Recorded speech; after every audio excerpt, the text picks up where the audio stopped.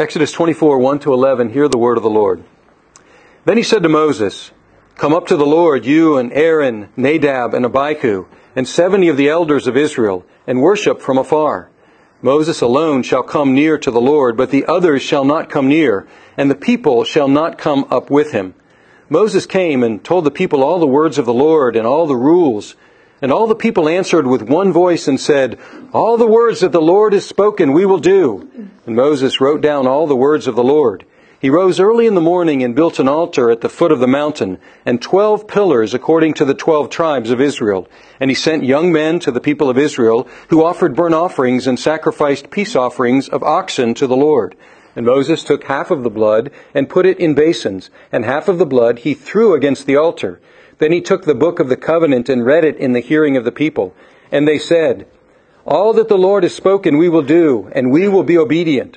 And Moses took the blood and threw it on the people and said, "Behold the blood of the covenant that the Lord has made with you in accordance with all these words." Then Moses and Aaron, Nadab and Abihu, and 70 of the elders of Israel went up, and they saw the God of Israel. There was under his feet, as it were, a pavement of sapphire stone, like the very heaven for clearness. And he did not lay his hand on the chief men of the people of Israel. They beheld God and ate and drank. Let's pray. Now may the words of my mouth and the meditations of our hearts be acceptable in your sight, O God, our rock and our Redeemer. Amen. Social movements come, and most of them then just disappear and don't leave much of a trace. How many of you remember the Occupy Wall Street movement? Right, that wasn't that long ago. But it hasn't left too much of a trace. There was the 9/11 Truth movement. Those who were skeptical about whether this really was a foreign attack or was it an inside job. And there's still some folks who consider themselves truthers, they're called. But that movement has, for the most part, I think, died out. There's also a movement called the Esperanto movement. Somebody got the idea that we should have an international language that can be used across the board. And so there was a promotion of this new language that we were going to use. They kind of ignored the fact that we already have that. It's called English, right? It used to be Latin, and then other languages have fulfilled that role, but it didn't really catch on. But how many of you have heard of the civil rights movement? Of course. What about the charismatic movement among Christians? What about the disability rights movement? Now, what's the difference between these movements and those first ones that have just kind of fizzled off? Well, the movements that are enduring, they do one of two things, or both at the same time. They go mainstream. If we think of the charismatic movement, there were just a few churches of a certain stripe that were part of that movement. And now you go to denominations of any sort, even our own, and we're singing the songs and worshiping in ways that were associated with that charismatic movement. It went mainstream. Or what they do is they form institutions. So the civil rights movement was a movement of people, but now it has been enshrined in law.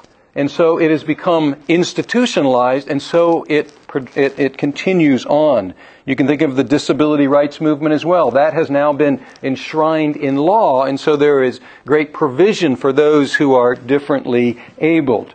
If we think about God's covenant with Abram that we saw last week, we could think about this as something like a small movement. It was a family, a man who received a call from God to leave his country, to go to another country, and it was an inspiring vision that God gave to this man, that he would make a great nation out of him, that he would make his name great, that he would bless him and bless those who blessed him, that he would bless all the nations in him. A very big vision for one man who was older at the time, who had an older wife, and they didn't have any children. But this movement, we could think, would not continue if it didn't develop roots, if it didn't go mainstream, if it didn't develop institutions. Because a calling to a man is one thing, a calling to one small family is one thing, and a development of an entire nation is another thing. What does a nation need? A nation needs institutions. And that's what we have here. It's not surprising now, where we are in the history of what God is doing in the Old Testament, that we would have an institution or a series of institutions develop in the next installment of the covenant of grace. So where are we? We looked at the covenant of life, also called the covenant of works with Adam. And then we saw that humans rebelled against that covenant and they distanced themselves from God. And then we saw that God entered into a relationship with them on the basis of His grace. So from the time they rebelled up through all of history, we're now in the period of grace, God's favor towards sinners. And then we saw that God called Noah, and He saved Noah and his family through the ark. And then He also promised that there would not be another flood that would destroy the earth. And we called that the covenant of preservation. And we saw that that was a covenant that was necessary for the rest of God's plan to be fulfilled. Because He couldn't fulfill His plan on the earth if there wasn't an earth. And so the preservation had to be assured before the rest of it could be fulfilled. Then God calls Abram. That's what we saw last week. And we saw that God's plan for Abram, or his covenant with Abram, was all about promise. All that God was going to do. And we saw that God is the one who took upon Himself the responsibility to fulfill everything that He had promised to Abram and to his descendants. Now let's fast forward to Exodus. Let's see where we are in the book of Exodus. Well, as God had promised, Abram had a son, and he had a son, and he had a number of sons, and they had a number of sons and daughters, and they grew, and they grew, and they grew. And they became this great nation. But at the beginning of the book of Exodus, we find that they're a great people, but they're living in Egypt, so they don't have the land yet that He had promised them. They've multiplied greatly, but it's not really apparent that they're receiving much blessing because they have been enslaved by the Pharaoh of Egypt.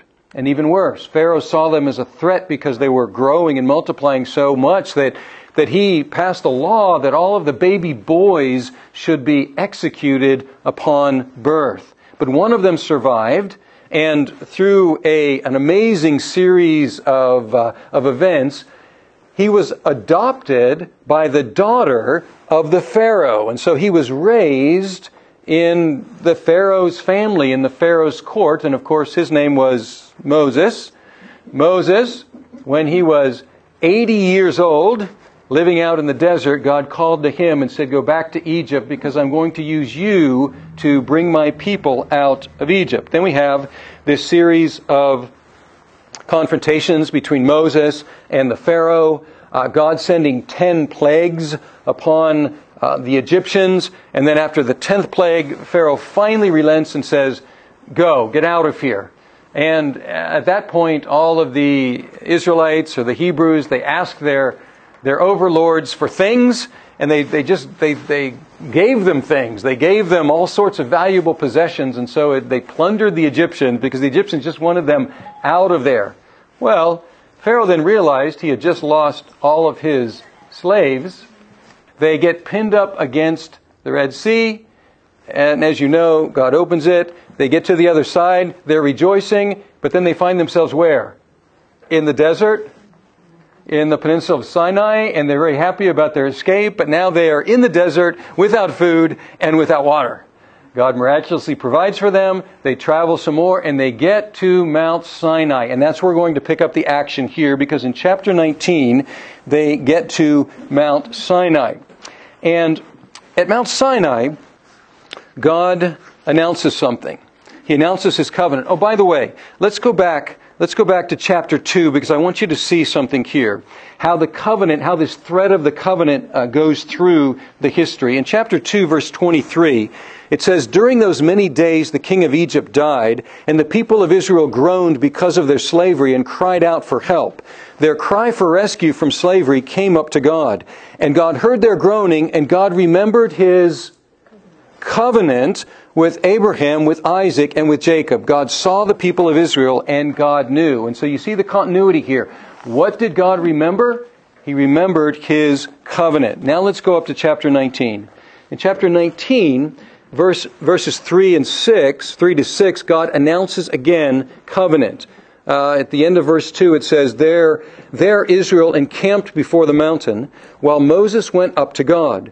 The Lord called to him out of the mountain, saying, Thus you shall say to the house of Jacob, and tell the people of Israel, You yourselves have seen what I did to the Egyptians, and how I bore you on eagle's wings, and brought you to myself. Now therefore, if you will indeed obey my voice and keep my covenant, you shall be my treasured possession among all peoples. For all the earth is mine, and you shall be to me a kingdom of priests and a holy nation. These are the words that you shall speak to the people of Israel. Now I want you to notice something here.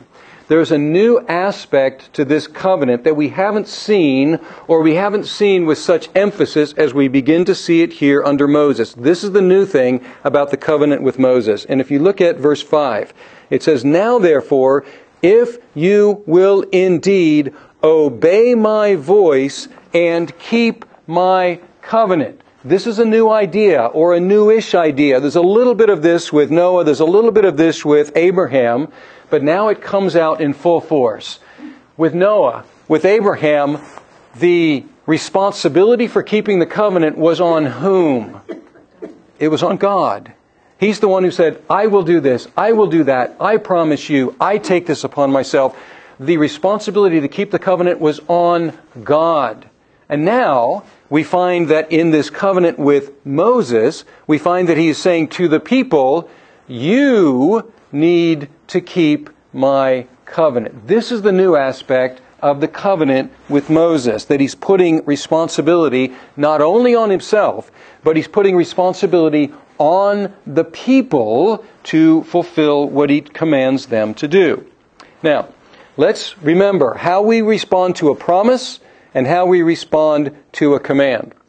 We saw last week that God gave Abram a promise. And then that great verse that is quoted twice in the New Testament, and Abram believed God, and it was credited to him for righteousness. That he had a right standing before God. Why?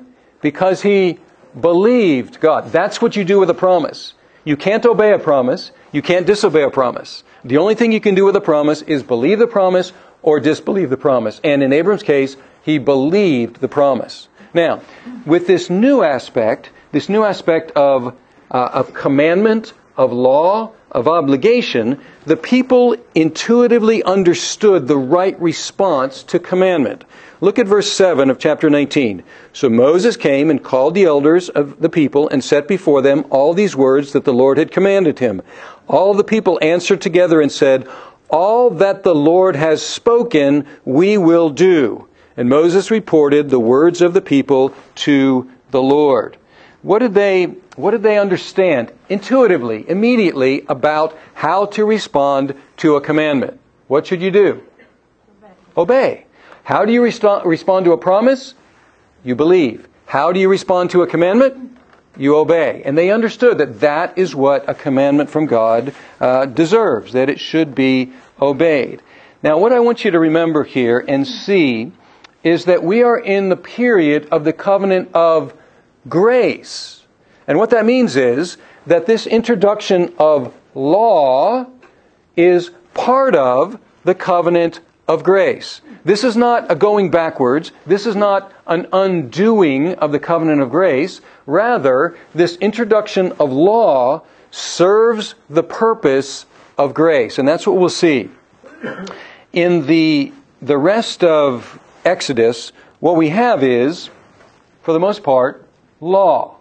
And it's hard, isn't it? When we're reading along in the Old Testament, we read through Genesis, we find some of it bizarre, we find some of it, much of it very, very inspiring. We find that it explains many things about our own existence. And then we get to Exodus, and the first part of Exodus is exciting, and there's the confrontation and the liberation of the people and the dividing of the Red Sea. And then we get to Sinai. And now we get law. And we get chapter after chapter of law, and then we have the minute description of the building of the temple or the tabernacle, and then we get to Leviticus, and what do we have? we have more laws, and there are all these sacrifices and relationships and all these things, and it's easy to get bogged down. And I'm sure many people who said they were going to read through the Old Testament, they get to that point and they get a bit bogged down. And so how can we look at these laws? How can we categorize them and put them together so we can have categories in our mind? Well, now the people of God are not just a family, they are what? They're a nation. And so what does a nation need? We've already said it, they need institutions. And so many of these laws are institutional laws, or we could call them civil laws. They are laws about the governance of a nation. They needed that, of course, now that they had become a great nation. Now, these laws no longer apply to us. Why not? Because the nation of Israel was destroyed in 70 A.D. The nation, as the manifestation of the people of God on earth, has gotten much greater. Now it's not just one nation, it's people from all the nations. And so the civil laws, they expired with the passing of the nation of Israel. And we also find, when we get particularly to Leviticus, we find laws that have to do with the tabernacle, and have to do with the temple, and have to do with the priests, and have to do with the Levites and the sacrifices. These are ceremonial laws. Well, these were necessary because they were about to build the tabernacle. Well, what about today? What about these ceremonial laws? Well, the temple, which was what took place after the tabernacle, it also was destroyed in 70 A.D., and in addition to that, as we will see in Hebrews, all of these ceremonial laws were pointing forward, and they have all been fulfilled in Christ. So they serve their purpose. So the civil laws have expired, the ceremonial laws have been fulfilled, and now we have another category of law. And the other category of law is the moral law.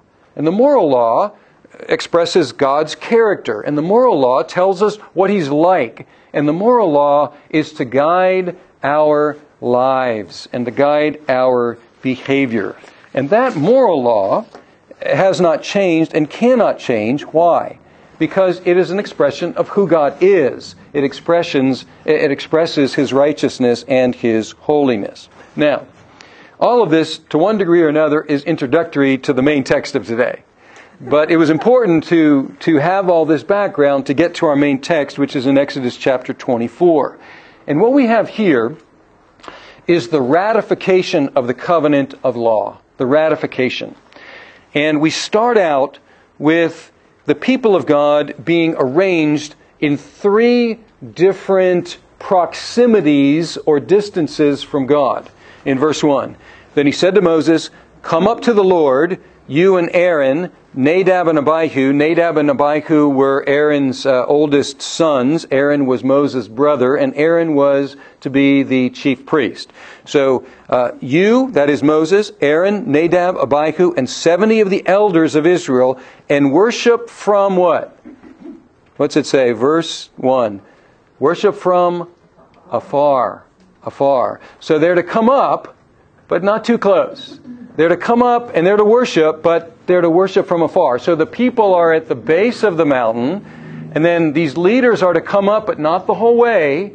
They're to worship, but from afar. And then it says, verse 2, Moses alone shall come near to the Lord, but the others shall not come near, and the people shall not come up with him. So 3 different distances. The people, the leaders, and Moses. And then Moses, having received the words from the Lord, came and told the people all the words in verse 3. All the words and all the rules. And then once again, look at verse 4. The people intuitively knew how to respond. And all the people answered with one voice and said, all the words that the Lord has spoken, we will do. Now, there are Bible interpreters that say they made a mistake at that point. That they shouldn't have responded that way. They should have rejected that and said, no, we don't want this. We want to go back to the promises only. And we don't want these laws. But I think that's misguided, because when God tells you what you should do, the proper response is to say, we will do it. Now, were they mistaken with regard to their ability? to do all that the Lord said that they should do? Yes. They were mistaken about their ability, but the impulse of their expression was correct. God says, do this, and their impulse was, we will do this. Now, we'll find that neither they nor we have the capacity to do it as we ought, but that impulse is still the right and proper impulse. Next, they offered two types of sacrifices. In verse 4, it says, it says, and Moses wrote down all the words of the Lord. Now that's fascinating, by the way. Moses wrote down all the words of the Lord. Here we have the beginning of our Old Testament.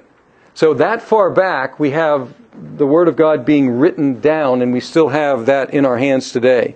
And then it says, he rose early in the morning, and what he did is he built an altar representing the Lord, and then he built 12 pillars representing the 12 tribes. So altar representing God, 12 tribes, 12 pillars representing the people. And then there are two types of sacrifices, and it talks about all the animals that are sacrificed there. And the two sacrifices in verse 5 are the burnt offerings and the peace offerings. The burnt offerings were completely consumed by the fire. They were completely burned up. The peace offerings, however, were cooked, basically, and they were available for food, which we'll see how that was used later. And what he did was he took the blood from these sacrifices and he divided it in two. So he divided some of the blood here and some of the blood there. And he took the blood, half of it, and he threw it against the altar, which represents God. And then once again, once he had written down all the words of the law, then in verse 7 it says, then he took the book of the covenant. Now, what he had written down, now it has a description. What's it called? The book of the covenant, and read it in the hearing of the people. And for the third time, look how they responded. And they said, all that the Lord has spoken we will do, and we will be obedient. And Moses took the blood, then in verse 8, the other half, and threw it against the altar. So, not against the altar, but he threw it on the people in verse 8. And Moses took the blood and threw it on the people and said, behold, the blood of the covenant that the Lord has made with you in accordance with all these words. Now, this is an unusual sort of ceremony, and it's actually unique in the Old Testament. This is not repeated. This happens only one time like this. And unfortunately, it doesn't come with any explanation about what this means. But fortunately, we have some clues in the text, and even more happily, we have a commentary on this in Hebrews. So in Hebrews chapter 9, it's on page 1108, also up here on the screen. Hebrews chapter 9, verses 18 and following, it says, therefore, not even the first covenant was inaugurated without blood. For when every commandment of the law had been declared by Moses to all the people, he took the blood of calves and goats with water and scarlet wool and hyssop and sprinkled the book itself and all the people, saying, this is the blood of the covenant that God has commanded for you. And in the same way he sprinkled with the blood both the tent and all the vessels used in worship. Indeed, under the law, almost everything is purified with blood, and without the shedding of blood, there is no forgiveness of sins. So even though there's no explanation in the ceremony itself, the writer to the Hebrews explains what it means. It means purification, and it means the forgiveness of sins. Now, if we go back to the original story with that in mind, we see some hints of that, don't we? And this is fascinating. If you go back to the story and find out what happened after the shedding of blood, it says in verse 9, then Moses and Aaron, Nadab and Abihu, the 70 of the elders, went up. And they saw the God of Israel. There was under his feet, as it were, a pavement of sapphire stone, like the very heaven for clearness. And he did not lay his hand on the chief men of the people of Israel. They beheld God and ate and drank. This is remarkable. It's remarkable because he had just let them come up a little ways, But then he said they should worship from afar and they should not come near. Only Moses was allowed. But now that the blood has been shed, now they're able to go up to the Lord, and it's written in cryptic language. It says they saw the Lord, but it never describes the Lord. It just describes the pavement and the vision. And it says that they ate and drank, and it says specifically, and he did not lay his hand on the chief men of the people of Israel. He did not break out against them. Now, this is remarkable. What happened? What happened between them being kept at a distance and now being brought near and being able to eat and drink? And now we see what the peace offerings were for. To eat and drink of the peace offering. What had happened? Well, what had happened was the blood had been shed. And so we see that even in the story, we find what it means. We find that it means forgiveness of sinners. We find what it means, purification of sinners, so that they can come up to the Lord and His hand does not go out against them. And if we go back to Hebrews chapter 9 and look at verses 13 and 14, we find the fulfillment of this. For if the blood of goats and bulls and the sprinkling of defiled persons with the ashes of a heifer sanctify for the purification of the flesh, how much more will the blood of Christ, who through the eternal Spirit offered Himself without blemish to God, purify our conscience from dead works to serve the living God? And the author to the Hebrews says that we are to draw near to God. How can we draw near to God? Well, the reason we can draw near to God is because the blood has been shed. And not just the blood of bulls and goats, but the blood of the eternal Son of God become man. That's why we can have forgiveness of sins. And the promise is that all who believe will be able to draw near to God. All who believe will have their sins forgiven. All who believe will be purified and set apart. Now, that's what we need to believe. That's the promise. But you might ask the question, well, what about the law? Where's that come in? And throughout the centuries, and in the lives of individual Christians, we tend to get this wrong in one of two ways. When we think about law and grace. One way we get it wrong is that we treat the law like a new covenant of works. Something that we can do to try to gain eternal life. And I talk to people all the time, and I ask them about what might be their hope to have a relationship with God, to be with Him, to be in heaven. And constantly they're telling me, well, I try to keep the 10 Commandments. And as we've seen, that's a good thing, isn't it? But that's not, and has never been, the way to enter into relationship with God. The only way to enter into relationship with God is through the shed blood that He has provided. Now, that's one error. To treat the law as a way to try to gain God's favor and to win His acceptance. That's what's called legalism. Salvation through law keeping. That's one error into which we constantly can be tempted to fall, and into which the church has constantly fallen over and over and over again. But the other error is the opposite. And it's to say, we are saved by grace, not the works of the law, and so we have nothing to do with the law. We are under no obligation to keep the law. We can do whatever we want, live however we want, and it doesn't matter. That's the opposite error, and that is called libertinism, from liberty, taking liberty and treating God's grace as a license to sin. Now, our text today corrects both of those errors, doesn't it? It corrects the error of legalism because it says, how can you draw near? What is the only way you can draw near? It's through shed blood of another, of the substitute that God Himself has provided. That's the only way to draw near. That's the only way to be forgiven. That's the only way to be purified. That's the only way to draw near and have a relationship with God. And so it corrects the error of legalism. But it also corrects the error of libertinism, because it presents God's law to the people, and the people respond and say, yes, this is what we will do.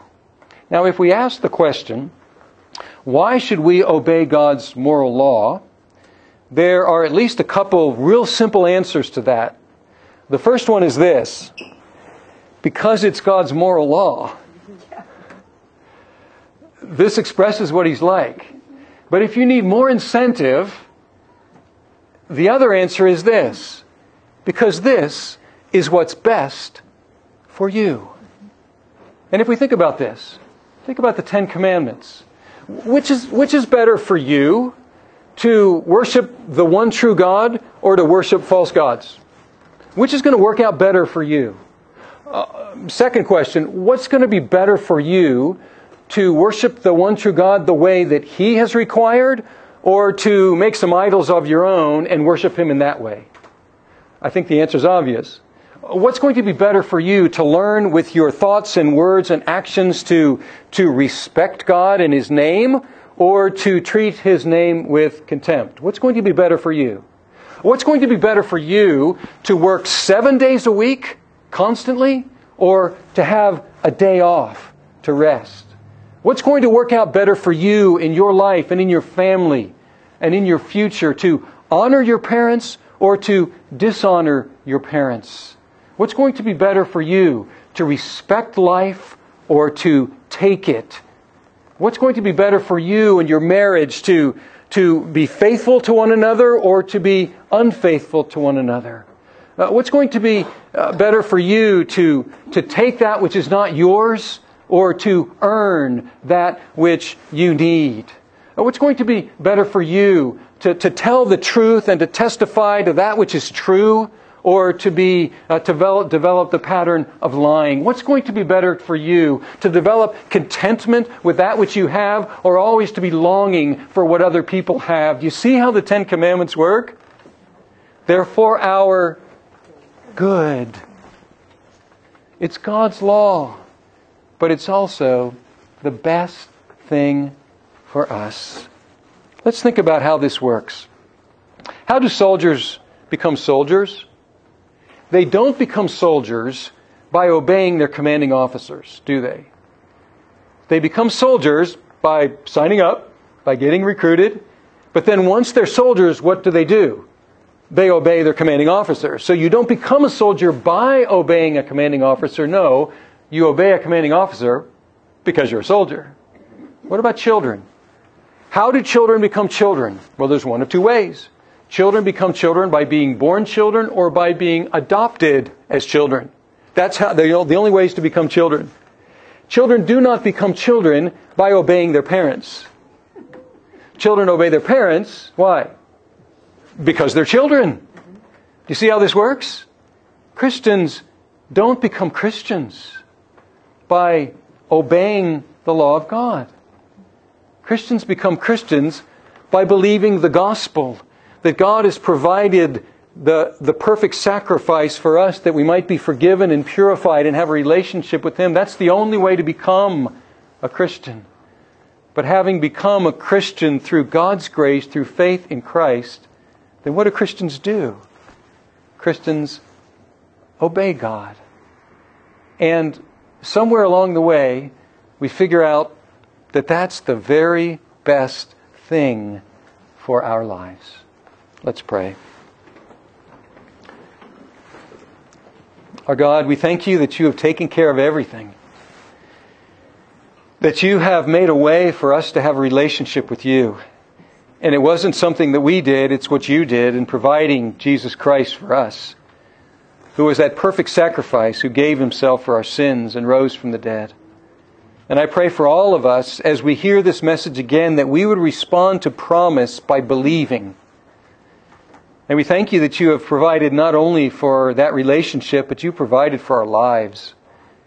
And even as we sang today, the law of the Lord is perfect, restoring the soul. We thank you that you have provided for all of our life that we might have that which is most pleasing and honoring to you, and that we might have that which is best for us.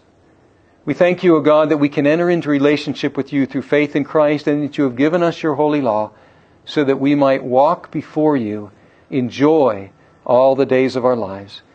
And we thank you in Jesus' name. Amen.